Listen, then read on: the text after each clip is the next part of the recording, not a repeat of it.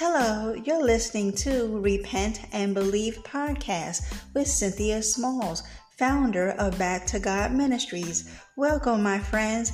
Here, we talk about and teach the message of Jesus Christ, the only one who can claim the title of Savior of the world. We also discuss all things repentance and belief in Jesus Christ and how all these things tie into living a lifestyle where our deeds are manifested and fashioned in God so that we may be molded by the Father into vessels to be used for His glory. Amen. Amen. Okay, so let's get started.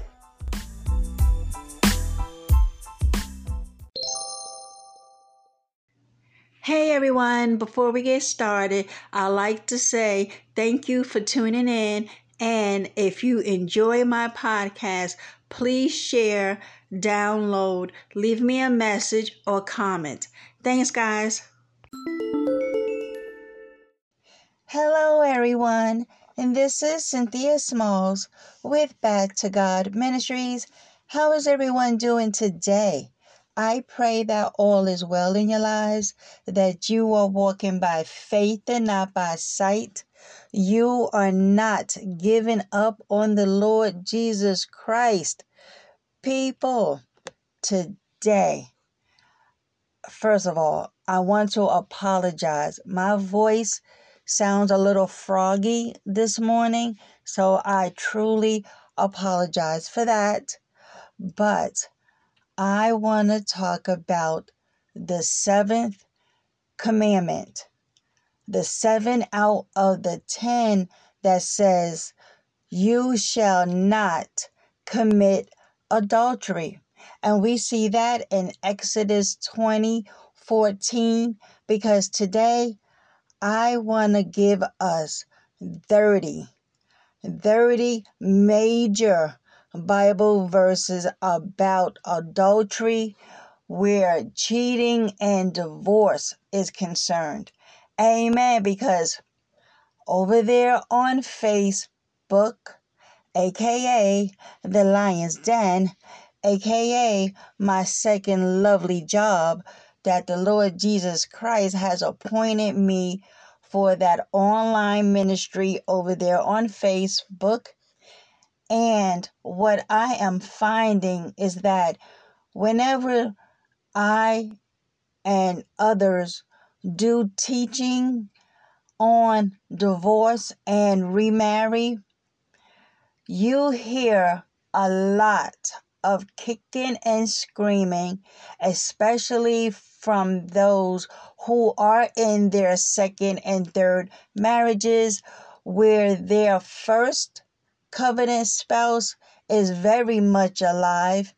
And Jesus has made it clear in the Gospels, as well as in the New Testament, that if you divorce and remarry while your first spouse is still alive, Jesus says that you commit adultery. The misunderstanding comes into play because from the apostate churches, they have taught, as well as other uneducated Christians and non-Christians, that if your spouse commits adultery while you are married, you can get a divorce and remarry. And so, upon researching this topic, I see many churches and ministries are condoning the sin of adultery under the guise of Jesus do not expect you to be lonely. Jesus does not expect you to be unhappy. Jesus wants you to now be happy in this new marriage, especially if that first marriage was horrendous, abusive, abandonment happened, drugs, child abuse, whatever the case may be, that warrant in your life that you could no longer live with that person.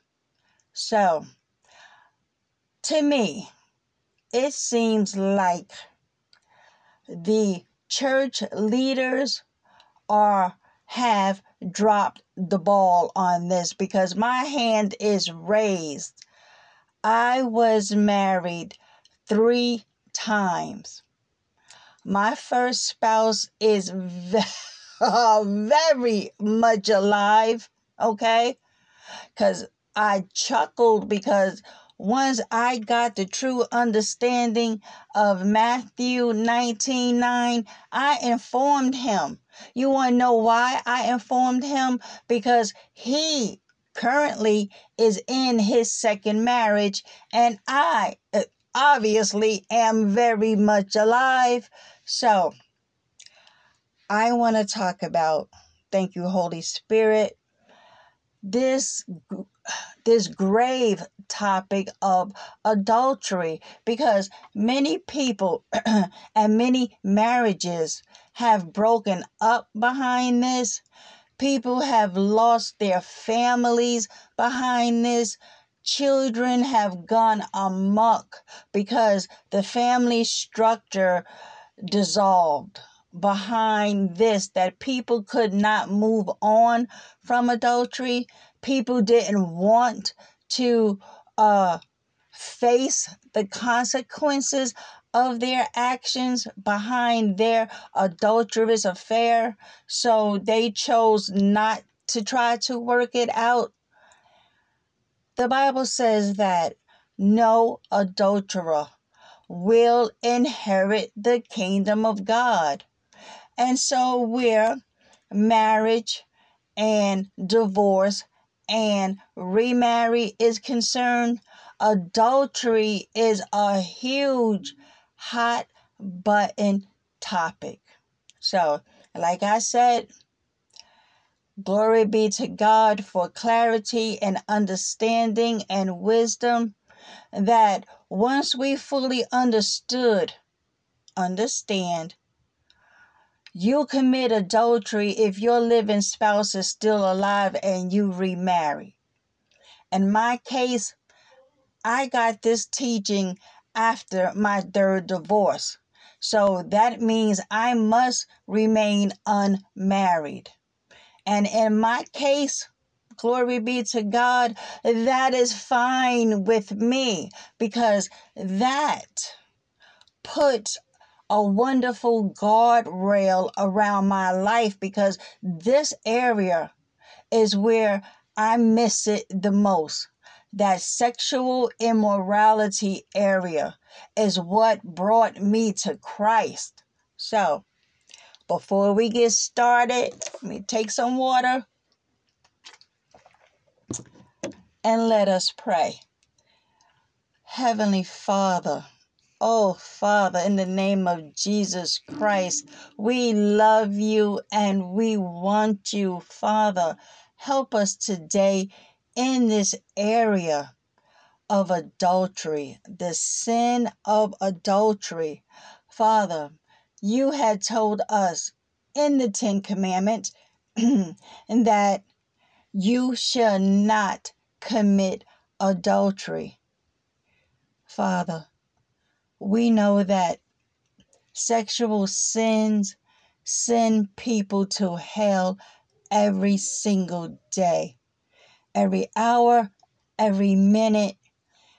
People have lifted up their eyes in torment, saying to themselves, why am I here? So, Father, with today's lesson and teaching, please give us clarity. Forgive us of our sins of adultery and sexual immorality, Father. We repent. We repent from every illicit, ungodly, unholy time that we did not honor this body, that we sinned against you. So, Father, show us in your word today what it means to be holy and pure. And let us know, especially those of us in the body of Christ, that this body is the temple for the Holy Spirit. This body is no longer ours. Jesus, your beloved Son, paid a huge price to purchase us from the kingdom of darkness. So let us never forget that this body is a sacred temple of the Holy Spirit. And Father, thank you.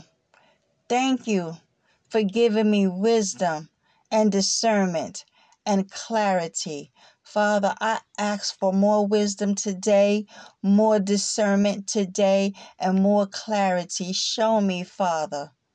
Show me the deep things in your word because I want to learn, and I pray for my brothers and sisters that they ask for wisdom, clarity, and discernment, and may they turn from their sins. May they turn back to you, Father, in all holiness and righteousness of heart. Help us today, Father. Thank you for your mercy. Thank you for your compassion. And thank you for choosing us from the foundation of this world. May we live up to your purpose for our lives. Father, I bless your holy name today. Hallowed be thy name. Make your name great in this earth, Father. May we never be deceived ever again. And I ask this, Father. I ask that the Holy Spirit move on me, open my mind, open my spiritual eyes, so that I can see the wonderful things in your word. And I ask this in Jesus' mighty name. Amen. Amen. All right, people. So today we are cracking open. We are cracking open up the Bible today. Where is the brain cells? So anyway, people, yes, this is a very, very serious topic of adultery. Before I came to the Lord Jesus Christ, I was an adulteress. And while I was married in my second and third marriages, I was an adulteress, especially when it came to the teaching of the Lord Jesus Christ, where divorce and remarry was concerned. I got the wrong misinterpretation from the preacher that if my marriage broke up because of adultery, I was in the clear to have a divorce. So let us get absolute clarity on adultery according to the Word of God. And so we have 30 major Bible verses about this topic because let me tell you, divorce and adultery are a very common occurrence in the United States and around the world. Nearly all of us have a family member that has been affected by either divorce or adultery. Amen. And so this is a topic frequently discussed in Scripture. Amen. So what all does it entail? Why is it wrong? What does this have to do with marriage, divorce, and even our own understanding of salvation? So let's take a look. So what is adultery in the Bible? Okay.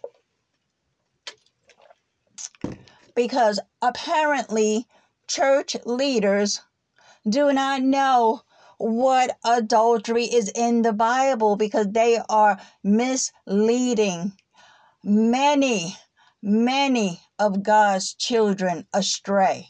So the Bible is very clear that adultery is sinful.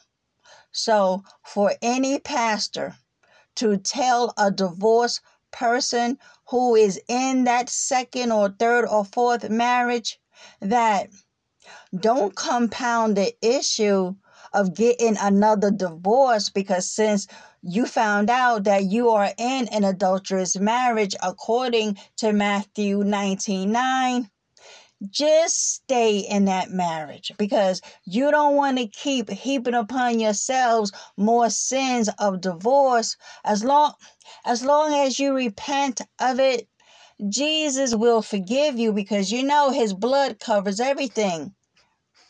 What, folks, what do we know about repenting from your sin? That means that you confess it, God forgives it, and you forsake it. You come up out of it. Adultery is no different.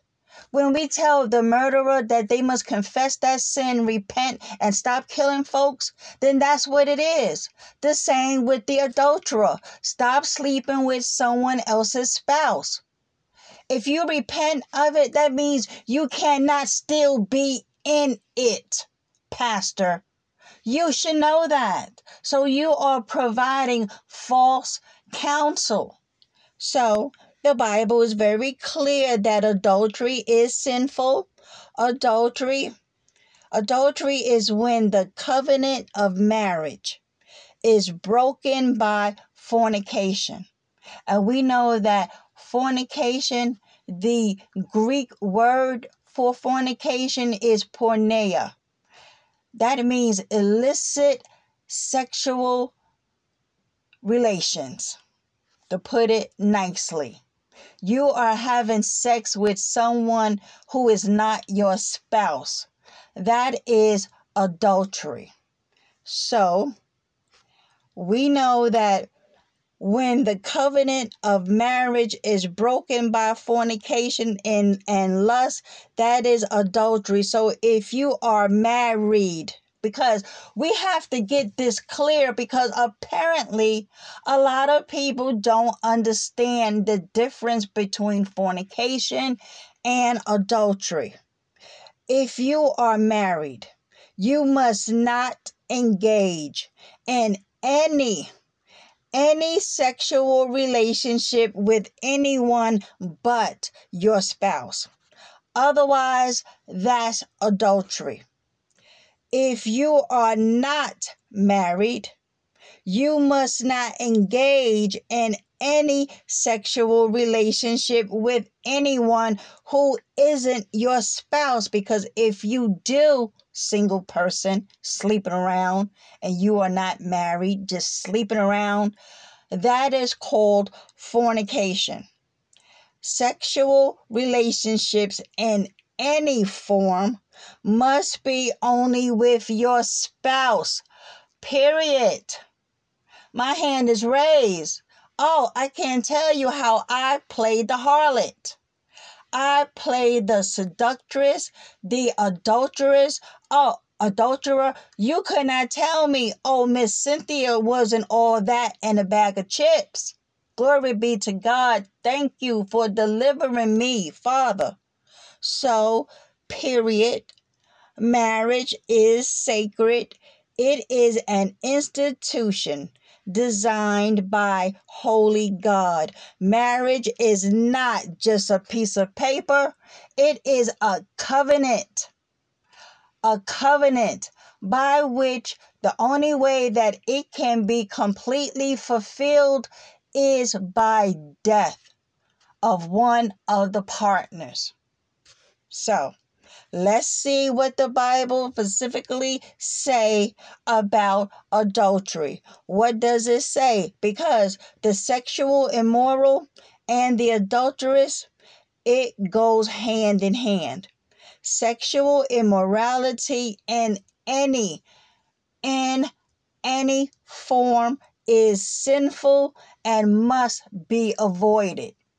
Amen. So sexual sins are specifically highlighted in scripture and set apart from other sins.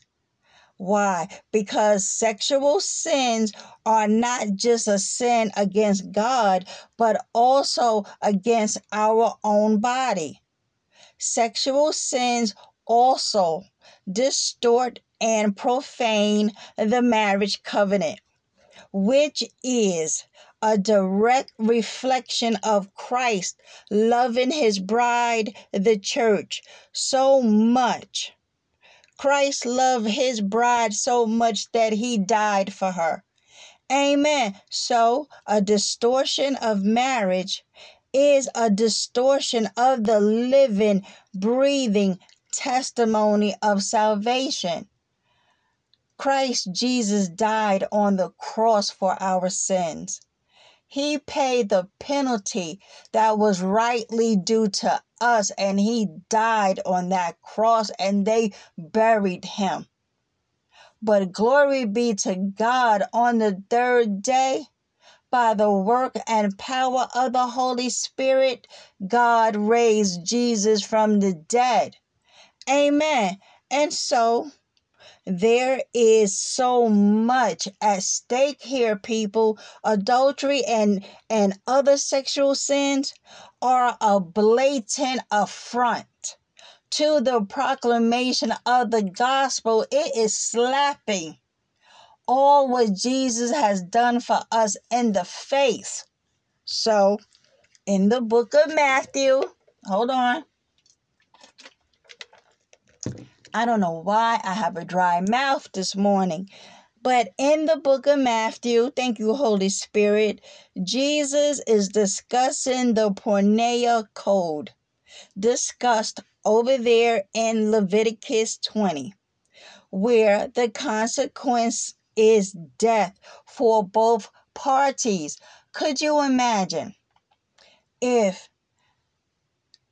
Jesus has not died on the cross for our sins, and that the Old Testament laws were still in full effect?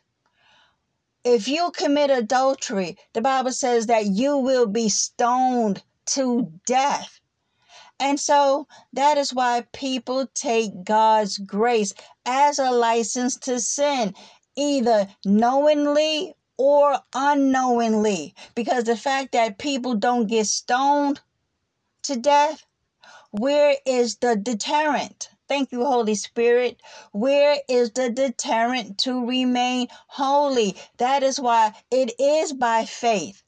It is by faith that we crucify this body, because Christ Jesus died for us, and so we no longer live. We no longer live out the dictates of the flesh. We no longer live out the lust and the passions that this flesh still wants to hold on to.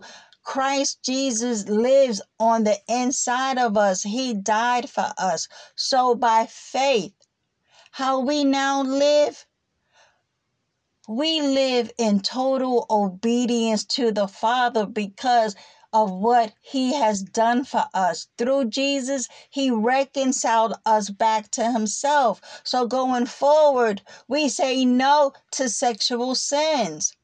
Amen. And so we see Jesus discussing the porneia code discussed in Leviticus 20, where the consequences is death for both parties. In this passage, all sexual sins. That includes incest, masturbation, lust, bestiality, fornication, adultery, homosexuality, all sexual expressions outside of the selfless love found in the covenant of marriage are called sinful. All of it. Every last drop of it. So number one, because we're going to talk about 30 Bible verses about adultery. Number one, Exodus 20:14. You shall not commit adultery. Number two, Matthew 19:9. And I say to you, whoever divorces his wife except for sexual immorality, and we know that sexual immorality is translated from the word porneia, We get the word pornography from that. That means fornication. That means sexual contact relations with someone who is not your spouse. And Jesus says that except for sexual immorality, which is not adultery. I have done many episodes on the podcast about divorce and remarry and what did Jesus has to say. So we're not going to get into the full blown teaching behind that, but Jesus' word stands. He says that except it be for fornication and marries another, commits adultery. Every time you sleep with that new spouse of yours, Jesus says that you commit adultery each and every time you sleep with that person. And then he says, and whoever marries her who is divorced commits adultery. So if you are single and you marry someone who is divorced and their spouse is alive, you too, first time married person, commits adultery as well. Why? Because they are committing adultery because their spouse is still alive. Well, that's not fair. So what? This is the command coming from Jesus. Amen. Number 3, Exodus 20:17 says, you shall not covet your neighbor's wife. That means stop lusting after someone else's wife, husband. Okay, you got your own wife. Be happy with what you got. Stop lusting and coveting and wishing that you can have Jim's wife. Amen. Number 4, Hebrews 13:4 says, let marriage be held in honor among all. Amen. And let the marriage bed be undefiled, for God will judge the sexual immoral and adulterous. He will judge you for that. Amen. So I must keep my hips out of sexual sins. Amen. Listen. This is not an option. But you don't understand. Bob beat me up every day and he cheated on me. Okay, just like God has forgiven us, we must forgive those who have harmed us and hurted us. Now, this is the choice. This is where we make big decisions in our lives. Listen, if you feel for whatever reason that you cannot live with this person, well then guess what, child of God and sinner, because this applies to you too, then you must remain unmarried. Yeah, but don't I deserve a second chance at happiness? Do you think that lake of fire is not real? Do you think that God is playing with that lake of fire? Listen, as far as eternity is concerned, okay, nobody gives two flips about feelings over there in the lake of fire. I can assure you the people who are in hell right now, who are awaiting the final judgment, okay, pray that they could say no to the flesh. Amen. So it is not about our feelings. Well, I deserve happiness. No, you keep up with that mindset and you will deserve the lake of fire. People, we must repent. Okay? Okay? We have to look at the bigger picture. You ain't going to live forever. Miss Missy, well, I deserve happiness, so I'm getting married. Or the ones who are in the second and third marriages say all the time, I am not going to break their hearts. These people love me. They are counting on me to be there for them. So no, I am not going to leave this marriage. Jesus understands that I deserve happiness. No. You deserve the lake of fire if you turn your back. Listen, if we do not obey this gospel, God has made it clear in his word that you will face eternal separation from him in the lake of fire. And that's the facts. Amen. And so, number 5, Mark 10:11-12 says, and he said to them, whoever divorces his wife and marries another woman commits adultery against her. And if she herself divorces her husband and marries another man, she is committing adultery. Listen, Jesus can't be any more clearer on this issue. What gets muddled is the false teaching of it. You got these pastors on paper, online, saying that that is not a sin. That as long as you repent of it, as long as you are a Christian, your sins will be forgiven. Pastor, again, what part of you must come out of your sins are you not getting? You are putting people back on the road back to hell. What you mean they can stay in this adulterous marriage? Why? Are you in your second or third marriage? Or are you so scared of them leaving your church along with their pocketbooks? That's why you are tickling their ears with this nonsense, because what else could be the reason? It must be a money thing, right, Holy Spirit? Or you yourselves are in your second and third marriages, and sad to say that is the case. You have pastors right now stepping up to the pulpit every week with their second and third wives sitting in the front pew talking about, oh, this is First Lady Pam now. What happened to First Lady Robin and First Lady Cheryl? Well, I had to put them away. But right here, First Lady. Y'all need to repent. Number 6, here we go. Luke 16:18. Everyone who divorces his wife and marries another commits adultery. And he who marries one who is divorced from a husband commits adultery.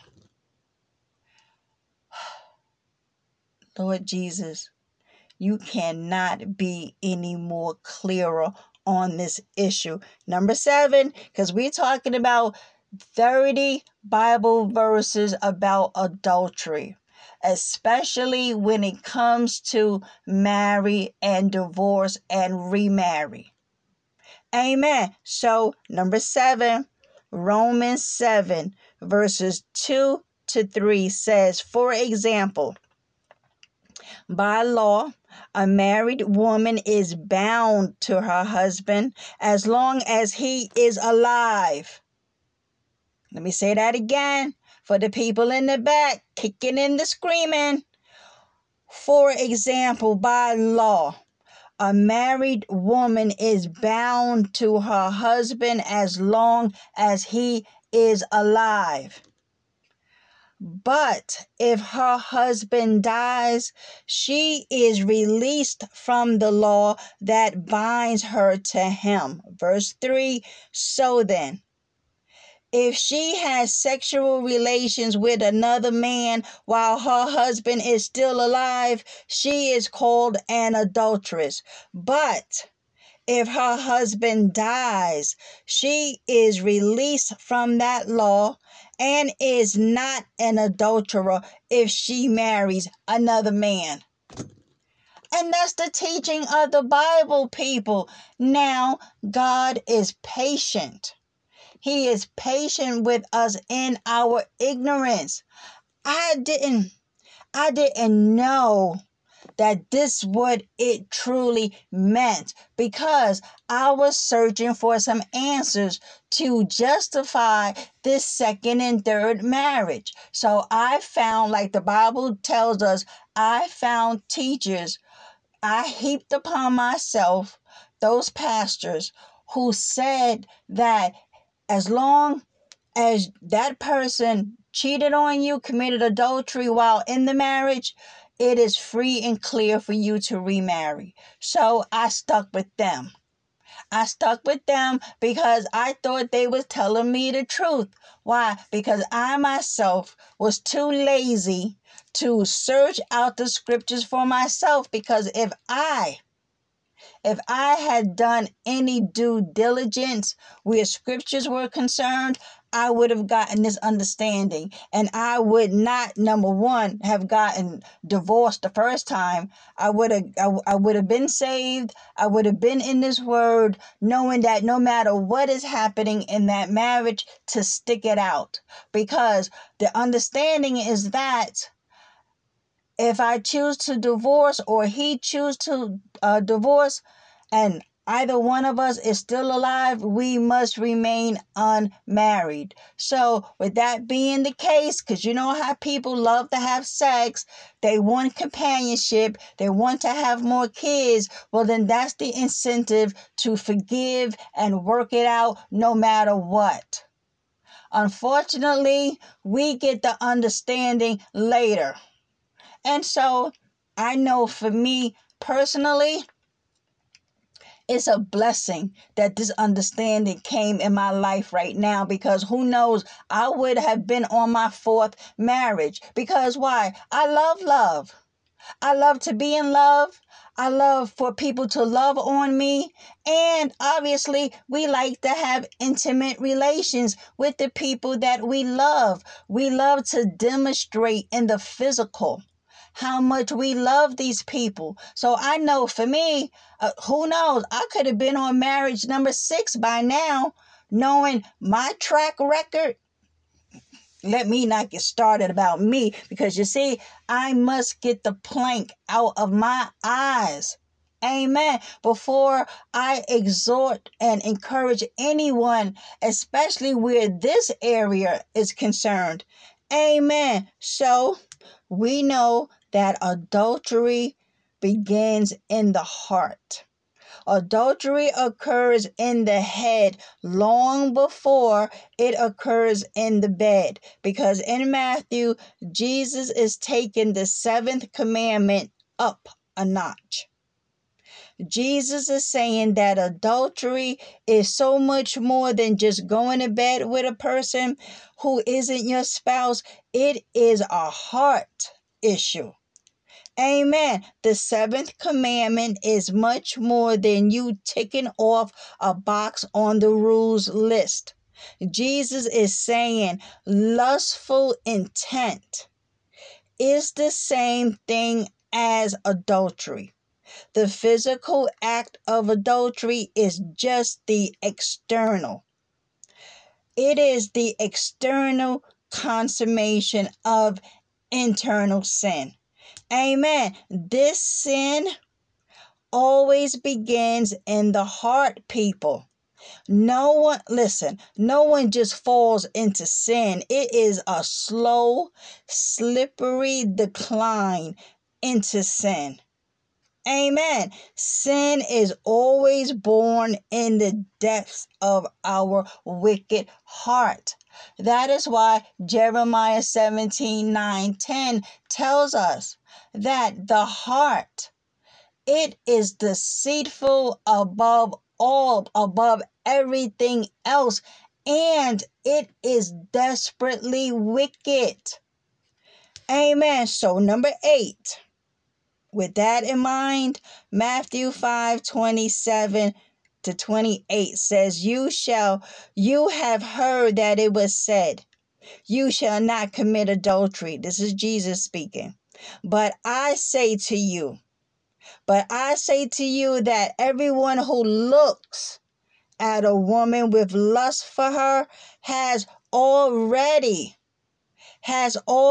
committed adultery with her in his heart.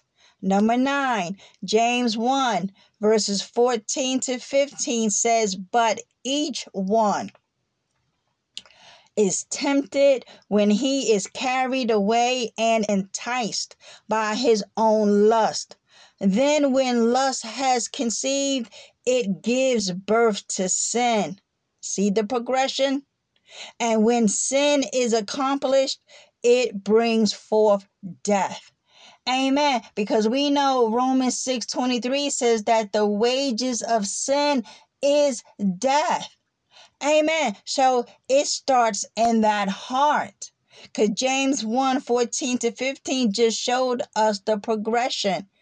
It says, but each one is tempted when he is carried away and enticed by his own lust, because it starts in his head. His thoughts are carrying him away about how, oh, fine Sheila looks today. And every time he sees Sheila with that brick house, all kinds of lustful thoughts are running rampant through his mind. And so when he takes action on it, it it gets conceived. All that lustful thoughts, it is conceived. And what's going to happen? It's going to give birth to sin. He is now going to act out on those lustful thoughts and desires he has been having this whole time in his heart. And once he do that, if he doesn't repent, he will face eternal separation from God the Father in the lake of fire, after being in hell, being tormented in the flames. Amen. So this is serious business, folks. We can't keep playing around in these sexual sins. It is not sexy. So, number 10, Matthew 15:19 says, for out of the heart proceed evil thoughts, murders, adulteries, fornications, deaths, false witness, and blasphemies. So that's all what's going on in that heart. And the last place you want to ask Jesus is to come into that heart.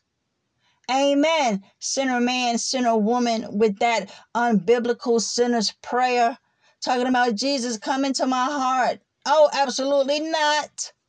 So, why? Why is adultery a sin? Well, adultery is a sin first and foremost because God says it is. Amen. So we can just shut the podcast down right after that, period. It is a sin because God says so. He said it's a sin. God gets to decide the parameters on marriage since He created marriage. Adultery is an outward proclamation of several sins: lust, selfishness, greed, and covetousness. Amen. So, in a nutshell, people, all sexual immorality is idolatry. God alone deserves to be worshiped. And when we choose what feels right instead of what God says is right, we are making an idol of it and worshiping it instead of our Creator. But also, adultery is wrong because of what marriage represents. So let's see what scripture talks about what marriage represents. Number 11, Matthew 19:4-6 says, and he answered and said to them, have you not read that he who made them at the beginning made them male and female? This is Jesus talking to them Pharisees. And said, for this reason, a man shall leave his father and mother and be joined to his wife, and the two shall become one flesh. So then, they are no longer two, but one flesh. Therefore, what God has joined together, let not man separate. Let not man separate. Let no man put asunder. I can tell you this. Jesus could give two flips about divorce courts. He don't care what man has separated. He just finished telling us, God said, let no man put asunder. Y'all two separate people are now one flesh. You stood before God under the covenant of marriage.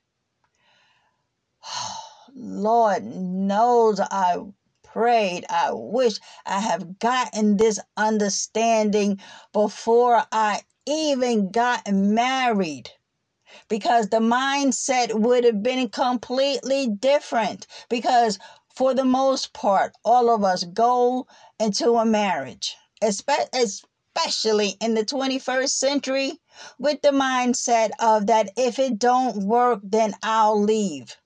That's why we have all of these prenups. That's why we have all these clauses.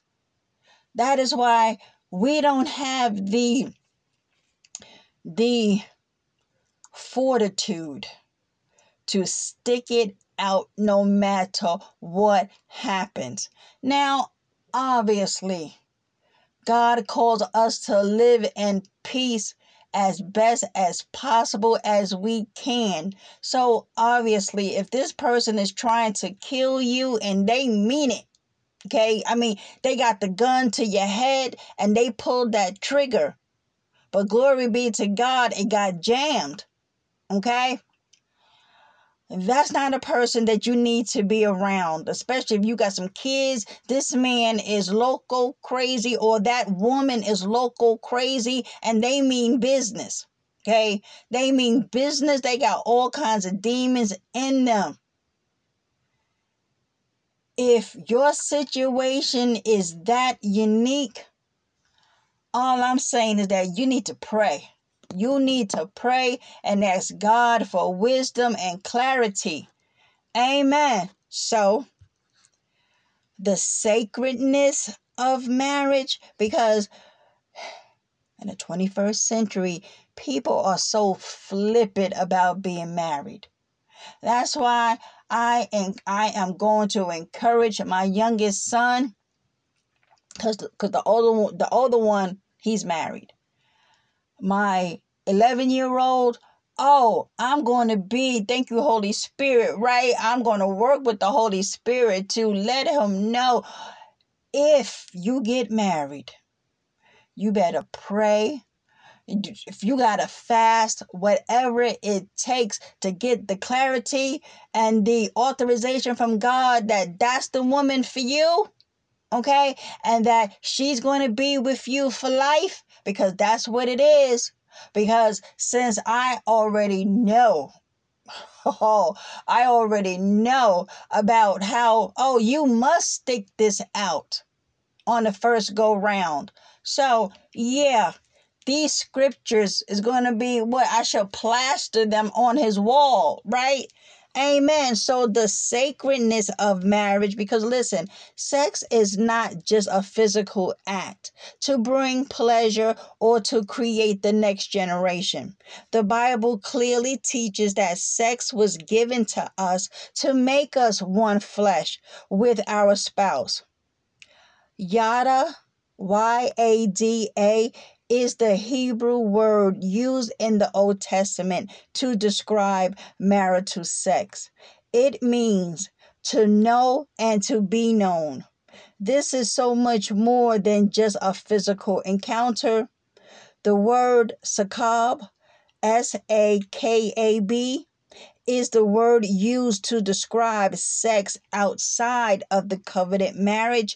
It literally means an exchange of sexual fluids, and is also used to describe the mating of animals. So, marriage reflects the love Christ has for the church.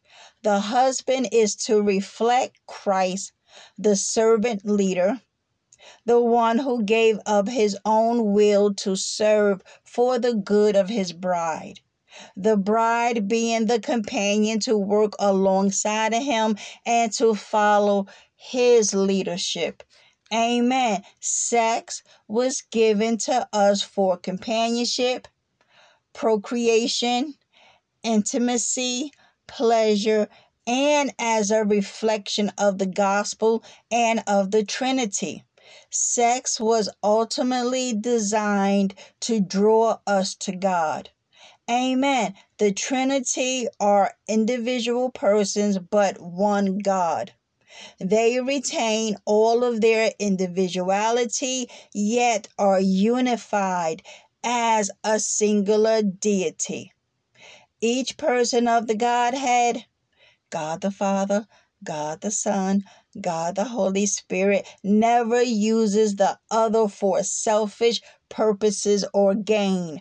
They only seek the glory of each other while simultaneously not diminishing the dignity of each other.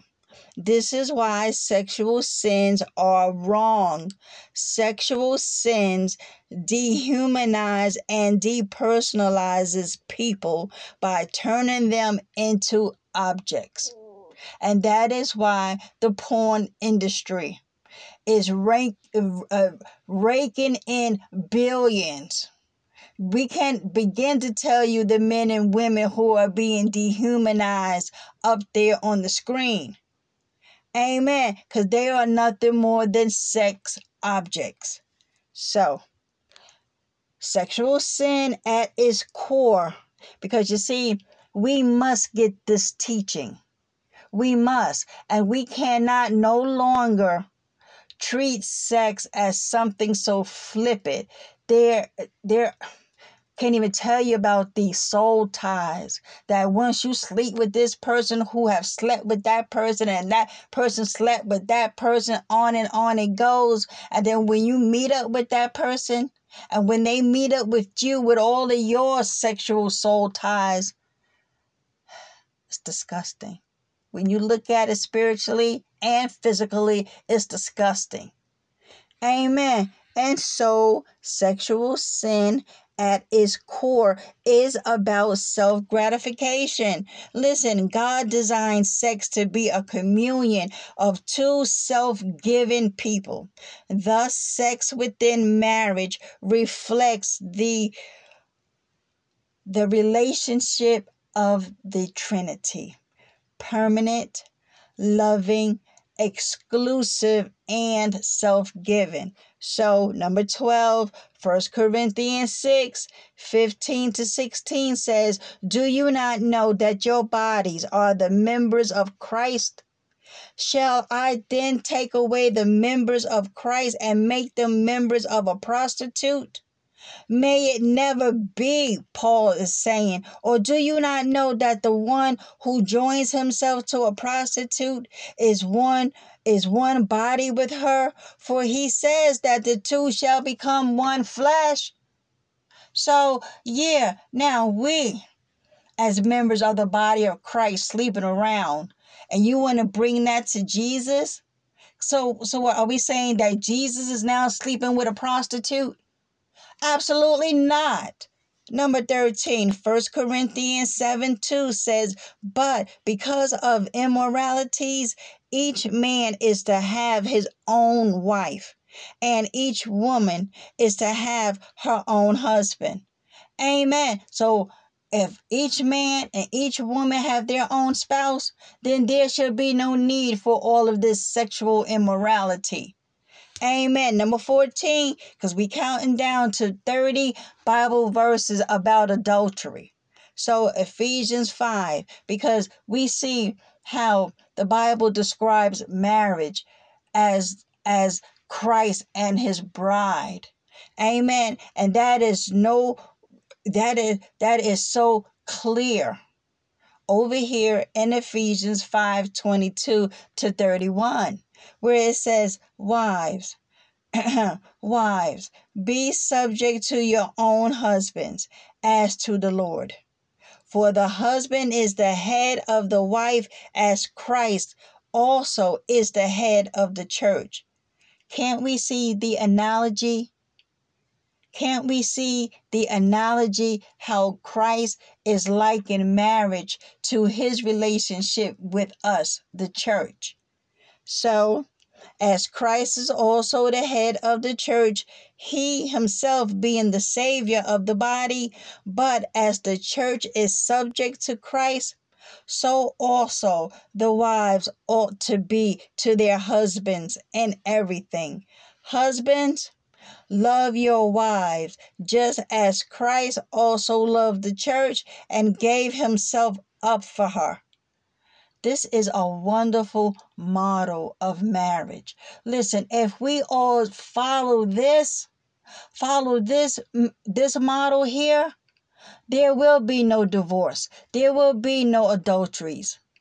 Amen. So, husbands, love your wives just as Christ also loved the church and gave himself up for her so that he might what? Sanctify her, having cleansed her by the washing of water with the word, that he might present to himself the church and all her glory, having no spot or wrinkle or any such thing, but that she would be holy and blameless. Amen. So husbands ought also to love their own wives as their own bodies. He who loves his own wife loves himself. For no one ever hated his own flesh, but nourished and cherished it, just as Christ also does the church, because we are members of his body. For this reason, a man shall leave his father and mother and shall be joined to his wife, and the two shall become one flesh. I love Ephesians 5. I love it. I love this wonderful parallel and analogy of marriage and church and Christ and his church. Amen. So, got a question for you. How do you avoid adultery? How to avoid adultery? Question mark. We avoid adultery and other sexual sins in the same basic way.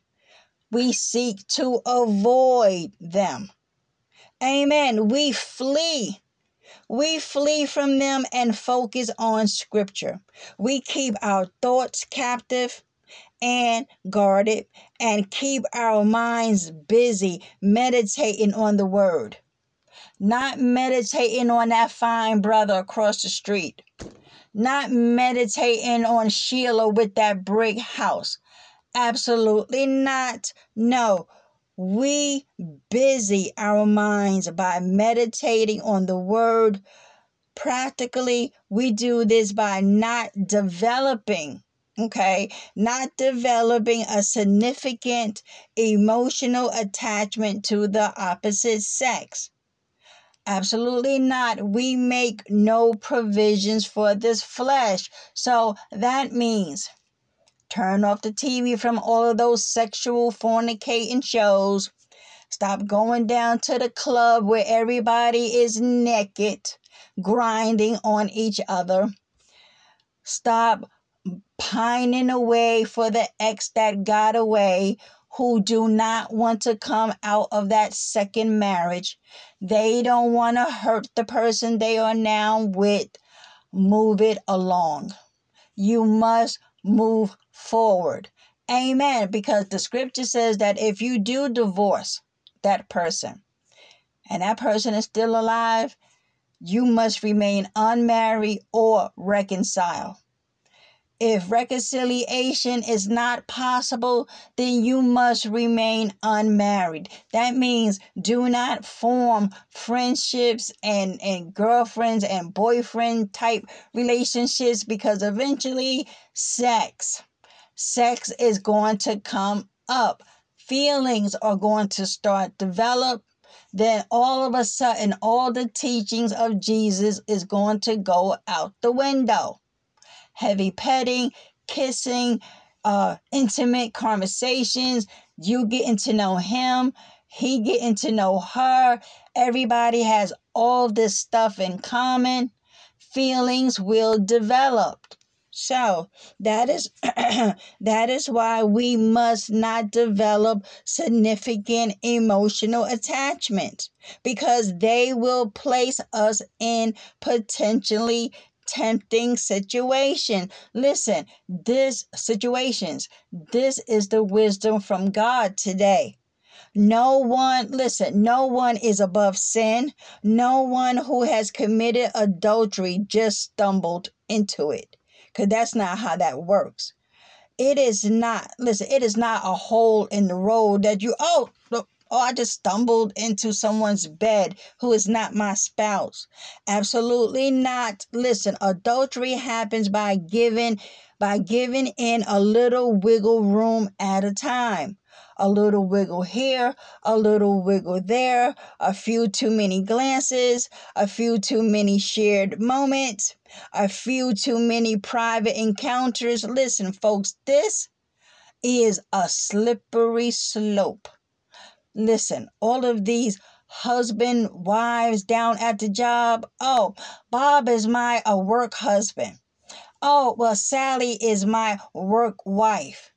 That is from the pit of hell. There is no such thing as a work wife. You listen, anytime you are sharing intimate conversations with someone who is not your spouse, it will lead to adultery. Emotional adultery is just the same. You should not be holding court, giving into confidence with anybody who is not your spouse. And for the life of me, stop telling these men and women your marital problems. That is between you and them and God. Okay, because that's all it takes for the Jezebel at the workplace to hear you having problems back at home. So she will set her sight into wooing you that, oh, she could be a better wife, or she could be a better bed partner. Stop it. Stop with all of this office romances, because let me tell you, my hand is raised. That's where it started for me, down at the office.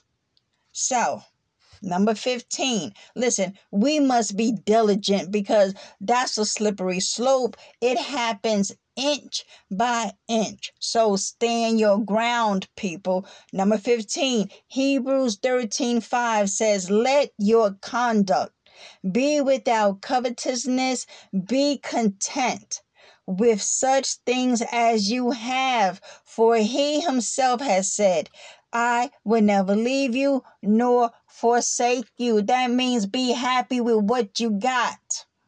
Okay? Be happy with what you got. And that is why there is no rush to get married. That's why you must vet. That means that you must pray. Okay? Because we can't go off our own understanding. Oh, he's fine. Oh, I'm going to marry him. Meanwhile, he don't know how to keep a job. He's horrible with money. He got anger issues. He got mama issues.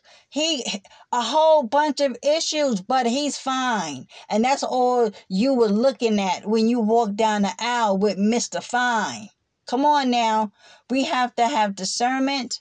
We have to look for red flags and everything. So, number 16, right? 1 Corinthians 10:12-14 says, therefore, let him who thinks he stands take heed that he does not fall.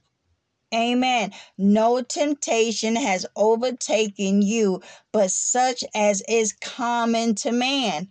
And God is faithful, who will not allow you to be tempted beyond what you are able, but with temptation will provide the way of escape also, so that you will be able to endure it.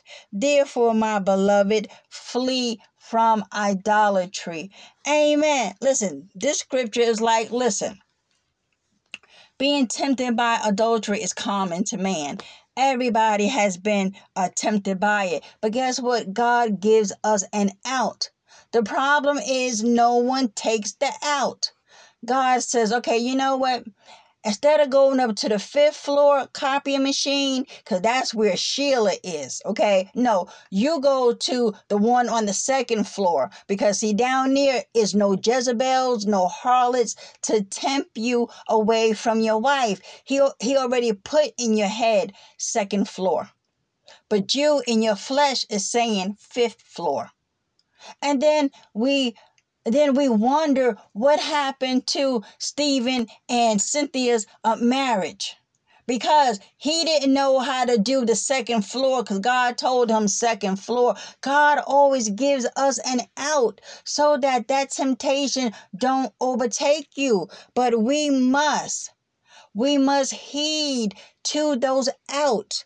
Amen. Number 17, we getting down to 30. Hebrews 4:15-16 says, For we do not have a high priest who cannot sympathize with our weaknesses, but one who has been tempted in all things as we are, yet Jesus was without sin. Amen. Verse 16, therefore, let us draw near with confidence to the throne of grace, so that we may receive mercy and find grace to help in a time of need. Listen, if we are tempted, we don't give in to that temptation. No, we go to the throne of grace. Father, help me. Put this temptation away from me. And listen when the Holy Spirit gives you the out. He will give you the out. Because listen, we have a high priest. The Bible says that Jesus was tempted in all points. All of it. Everything that we have been tempted with, Jesus also was tempted with the same thing. But you see, thank you, Holy Spirit. He is our example. What did Jesus say when the devil tempted him?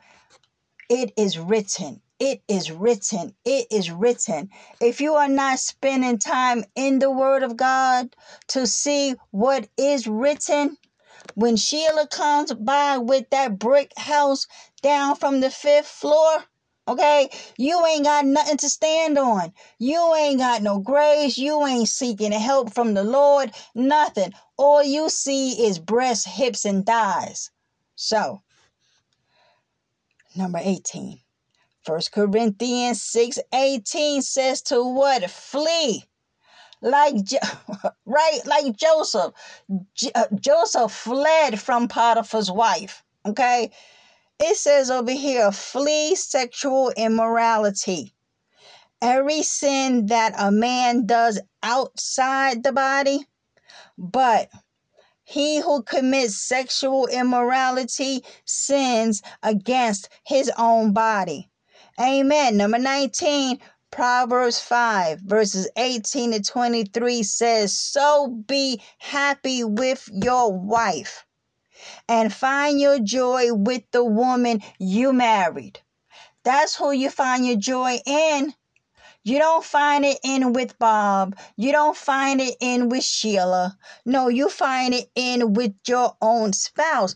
Amen. So it says, be happy with your wife and find your joy with the woman you married. Pretty and graceful as a deer. Amen. That's the one you married. Sheila can't outdo your wife. Don't let Sheila outdo your wife. You go home and be blessed with the woman that God has given you. You prayed for her. So you mean tell me it only takes one booty skirt to turn your head? Absolutely not. No, your wife is pretty and graceful as a deer. Let her charms keep you happy. Let her surround you with her love. Son, why should you give love to another woman? Why should you prefer the charms of another man's wife? The Lord sees everything you do. You heard that? The Lord sees everything you do. Wherever you go, He is watching. Okay? All right? He is watching. The sins of the wicked are a trap. They get caught in the net of their own sin. They die because they have no self-control. Their utter stupidity will send them to the grave. No, will send them to their graves. Amen. Look, listen. We don't have to guess at life. Thank you, Holy Spirit. We don't have to guess at this. The Bible gives us clear-cut instructions about life and how to live it. The problem comes into play, like it tells us, when we lean on our own understanding. We think it's going to be okay to have lunch with Sheila every day. We think that it'll be okay to meet Bob down in the break room every day, and don't think that nothing is going to happen. It will happen. Be happy with your own spouse. Let them love you. Seek their love. Amen. That way families don't get separated. You don't go to hell, because then you're going to want to get married again to try this one more again while your spouse is still alive, and you feel, well, they cheated on me. I was dutiful. I was home. I was cooking every day, cleaning, doing his laundry. How dare he cheat on me? So you know what? I'm going to find me somebody that's going to make me happy. Okay. You better understand. The choice that you make against the word of God will send you straight to hell, people. Amen. So, speaking of which, biblical punishment for adultery. Thank you, Holy Spirit. That is a perfect segue into this. Listen. Okay.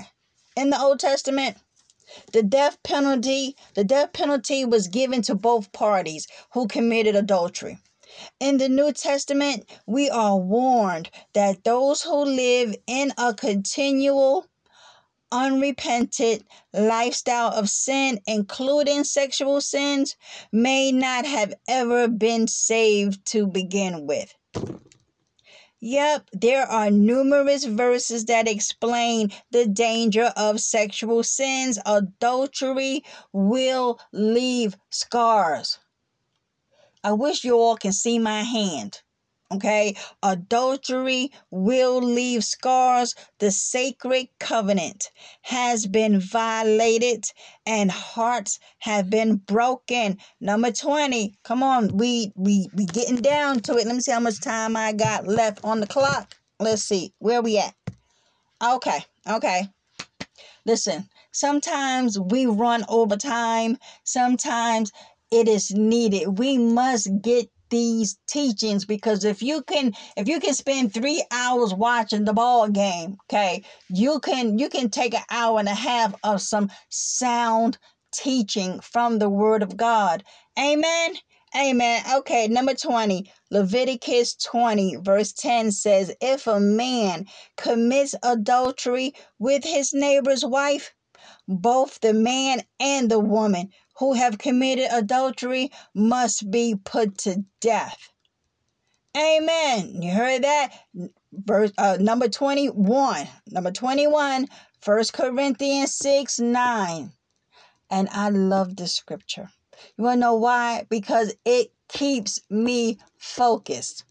It keeps me focused as a reminder that all fornicators, all adulterers, all the sexual immoral people will not inherit the kingdom of God. So let's see what it says. 1 Corinthians 6:9-11 says, or do you not know that the unrighteous will not inherit the kingdom of God? Do not be deceived. Okay? Listen. Everybody up in them second and third marriages, you are deceived to think that just because you say that you repented, everything should be fine with God and that you can stay in that sin. No, adultery is a sin. So what? You are happy with your second spouse. So what? That doesn't negate the fact that if you die in that moment, you will go to hell. as you await the final judgment at the great white throne, where you will hear how your name is not found written in the Lamb's book of life, and you will be thrown into the lake that burns with fire and brimstone forever and ever. Day and night, the smoke of your torment will go up forever and ever and ever. Listen, eternity is too long to be wrong. Amen. So, do not be deceived, neither fornicators, nor idolaters, nor adulterers, nor effeminate. That means men who like to dress up in women clothing and have sex with other men. Okay? Nor homosexuals, nor thieves, nor the covetous, nor drunkards, nor revilers. And those are those with those slanderous tongues, okay? Nor swindlers, them are your con men, will inherit the kingdom of God. Such were some of you. Amen. I was counted among this list. You were counted among this list as well. But it says, such were some of you. But you were washed. But you were sanctified. But you were justified in the name of the Lord Jesus Christ and in the Spirit of God. Amen. We ain't got no business back in sexual sins. Amen. Number 22, Hebrews. Yeah, we are cracking open the Bible today, folks. Amen. Hebrews 13:4 says, let the marriage bed be held in honor by all, and let the marriage bed be kept undefiled. Why? For God will judge fornicators and adulterers. Amen. Number 23, Proverbs 6. Hold on. These scriptures are wonderful for us. Amen. Proverbs 6:28-33 says, can anyone walk on red hot coals without burning his feet? So it is with a man who has sex with his neighbor's wife. None who touch her will escape punishment. People do not despise a thief who is hungry when he steals to satisfy his appetite. Verse 31, but when he is caught, he has to repay it 7 times. He must give up all the possessions in his house. Verse 32, whoever commits adultery with a woman has no sense. And that is why the book of Proverbs is God's wisdom written down. He says that we who commit adultery has no sense. Whoever does this destroys himself. Verse 33, an adulterous man will find disease and dishonor, and his disgrace will not be blotted out. Amen. This scripture right here covers everything about adultery. It is nasty. It is defiling of yourself.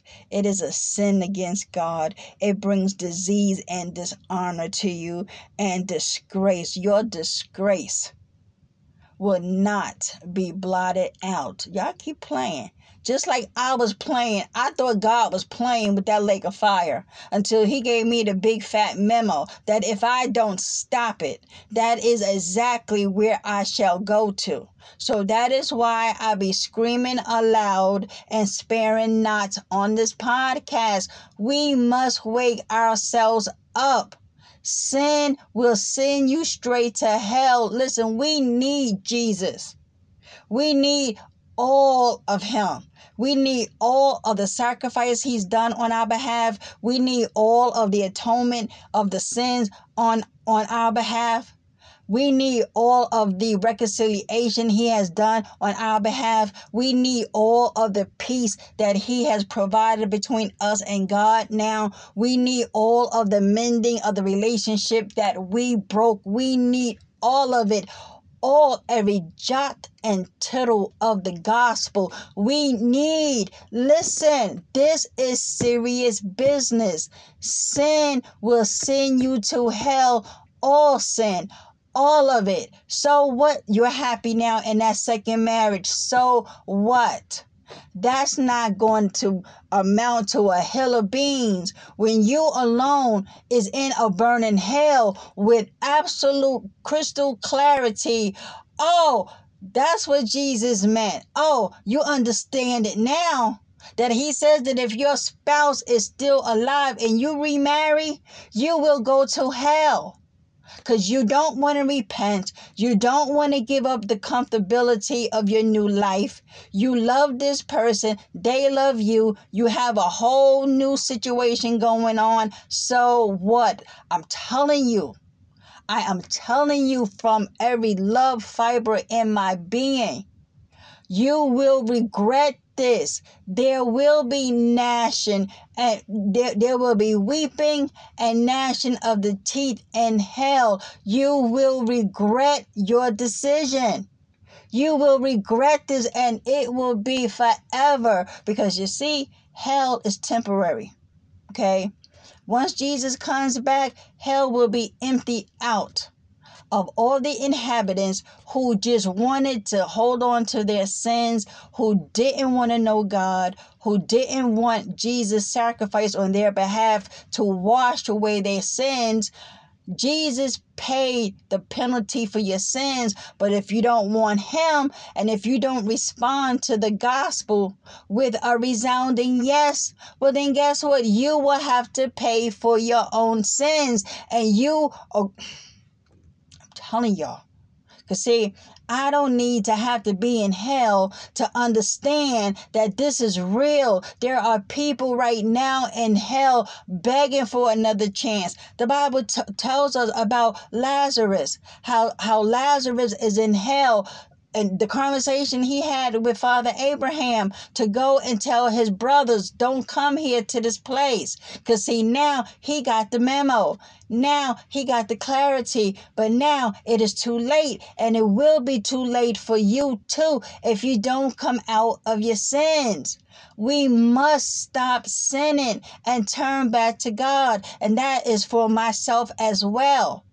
Amen. So, another question on the floor: is adultery grounds for divorce? Because you see, that's where everybody is screaming about, oh, so-and-so cheated on me. That's why I got a divorce, because I ain't staying with that situation. So, is adultery grounds for divorce? Listen, the bottom line is this, and this is going to be in closing. God offers forgiveness and is eager and willing to forgive sinners who have repented. Adultery does not always mean that the marriage cannot be saved. God can restore a broken home. Marriages can be saved. Marriages was designed in the beginning to be permanent. Amen. Because we see number 24, Malachi 2:16 says, I hate divorce, says the Lord God of Israel. And the one who is guilty of violence, says the Lord who rules over all. Pay attention to your conscience and do not be unfaithful. Amen. Number 25, Matthew 5:32 says, but I tell you, Jesus is speaking, I tell you, that anyone who divorces his wife except for sexual immorality, that's fornication. Like I explained in a previous podcast, Jesus says that except it be for fornication, that means that while you two were engaged, not married yet, but engaged, and then once you all have gotten married and it came out that while y'all were engaged, someone cheated. He cheated on you. He had an illicit sexual encounter with someone else that he wasn't married to. Okay. After the marriage, it came out. Maybe old girl rings your doorbell. She has a baby. Y'all get a paternity test. Come to find out, yep, that's Stephen's baby. So Stephen cheated on his fiance. But she didn't find out about all of this until after you all got married. Jesus says for that reason, you can divorce. If it's for any other reason that you divorce outside of that scenario, outside of fornication, and you remarry, Jesus says that you commit adultery. Because he says here, but I tell you that anyone who divorces his wife except for sexual immorality, he didn't say adultery because that's different. He said for fornication, that's different. He says, except for sexual immorality, makes her the victim of adultery. You want to know why? Because she is going to want to get married. And the fact that you are still alive, you are going to make her an adulteress. So look, it says, right, makes her the victim of adultery, and anyone who marries a divorced woman commits adultery. Number 26, Isaiah 61 verses 1 through 3 says, the Spirit of the Lord is upon me, because the Lord has anointed me to preach good tidings to the poor. He has sent me, this is Jesus, he has sent me to heal the brokenhearted, to proclaim liberty to the captives, and the opening of the prison to those who are bound, to proclaim the acceptable year of the Lord and the day of vengeance of our God, to comfort all who mourn, to console those who mourn in Zion, to give them beauty for ashes, the oil of joy for mourning, the garment of praise for the spirit of heaviness. So we see that adultery hurts. It breaks heart. You feel like giving up. You have no hope. You are devastated. You cannot believe what's happening to you right now. You are broken. You are shattered. You are mad and angry. You are tearing up the place. Why is this happening to me? I love this man. I love this woman. How could they cheat on me? And you're depressed. Some want to commit suicide. But Jesus, he gives us beauty for our ashes. There is hope. There is restoration. Number 27, John 8:10-11 says, when Jesus has raised himself up and saw no one but the woman, he said to her, woman, where are those accusers of yours? Has no one condemned you? She said, no one, Lord. And Jesus said to her, neither do I condemn you. Go, and sin no more. Amen. So we see that Jesus is close to the brokenhearted and he forgives us. So what is spiritual adultery? Because spiritual adultery is unfaithfulness to God. This is a sin that we so easily slip into. It is when we have a devotion to things of this world, to seeking after what our feelings dictate, instead of seeking God with our whole heart, our whole mind, our whole soul, and our whole body. Listen, we are all guilty every moment of spiritual adultery. We cannot love God as wholly and completely as we should. Why? Because we got our affections on everything and on everyone else. So 28, and this is in conclusion, Ezekiel 23:37 says, for they have committed adultery, and blood is on their hands. They have committed adultery with their idols, and even sacrificed their sons whom they bore to me, passing them through the fire to devour them. Amen. So God's word says that we are to be holy and pure Our lives are to reflect His truths, and we are to be set apart.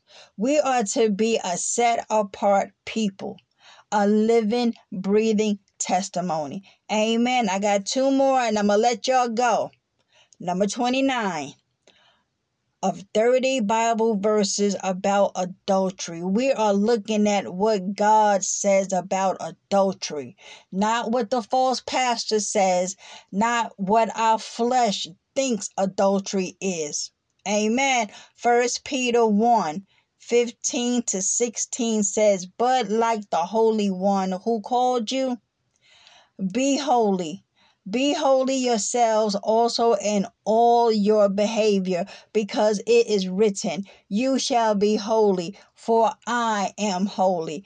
Amen. Last but not least, number 30, Galatians 5:19-21, and these are the works of the flesh. Now the works of the flesh are evident: sexual immorality, impurity, sensuality, idolatry, enmity, strife, fits of anger, rivalries, dissensions, divisions, envy, drunkenness, orgies, and things like these. I warn you as I warned you before, that those who do such things will not inherit the kingdom of God. Let me say it again for the peanut gallery in the back. I warned you as I warned you before, that those who do such things will not inherit the kingdom of God. Amen. Thank you, Father, for your holy word today. Thank you that we have absolute crystal clarity about what it means that adultery is a sin. Whether or not we do it as married people, as divorced people, up in these second and third and fourth, fifth marriages. Father, forgive us today. Forgive us for our willful affront against you. Forgive us for each and every time that we committed fornication, adultery, all acts of sexual immorality. Forgive us, Lord. We repent. We repent. We do not want to be separated from you in the lake of fire, which is the second death. Have mercy on us all. In Jesus' name I pray. Amen. So, folks, all right, another one in the can, an hour and a half. Thank you for hanging in there with me. Thank you for your continued support of this podcast. This is not my podcast. This is the Holy Spirit's work in my life. Thank you, Holy Spirit. Amen. Amen. All right, folks, until next time, repent, stop sinning, believe that Christ Jesus died for your sins, turn back to God, and respond with a resounding yes to the gospel. Amen. And going forward, obey God in everything that you do. Amen. Amen. All right, folks. Until next time, I'll be talking to you soon. Bye for now.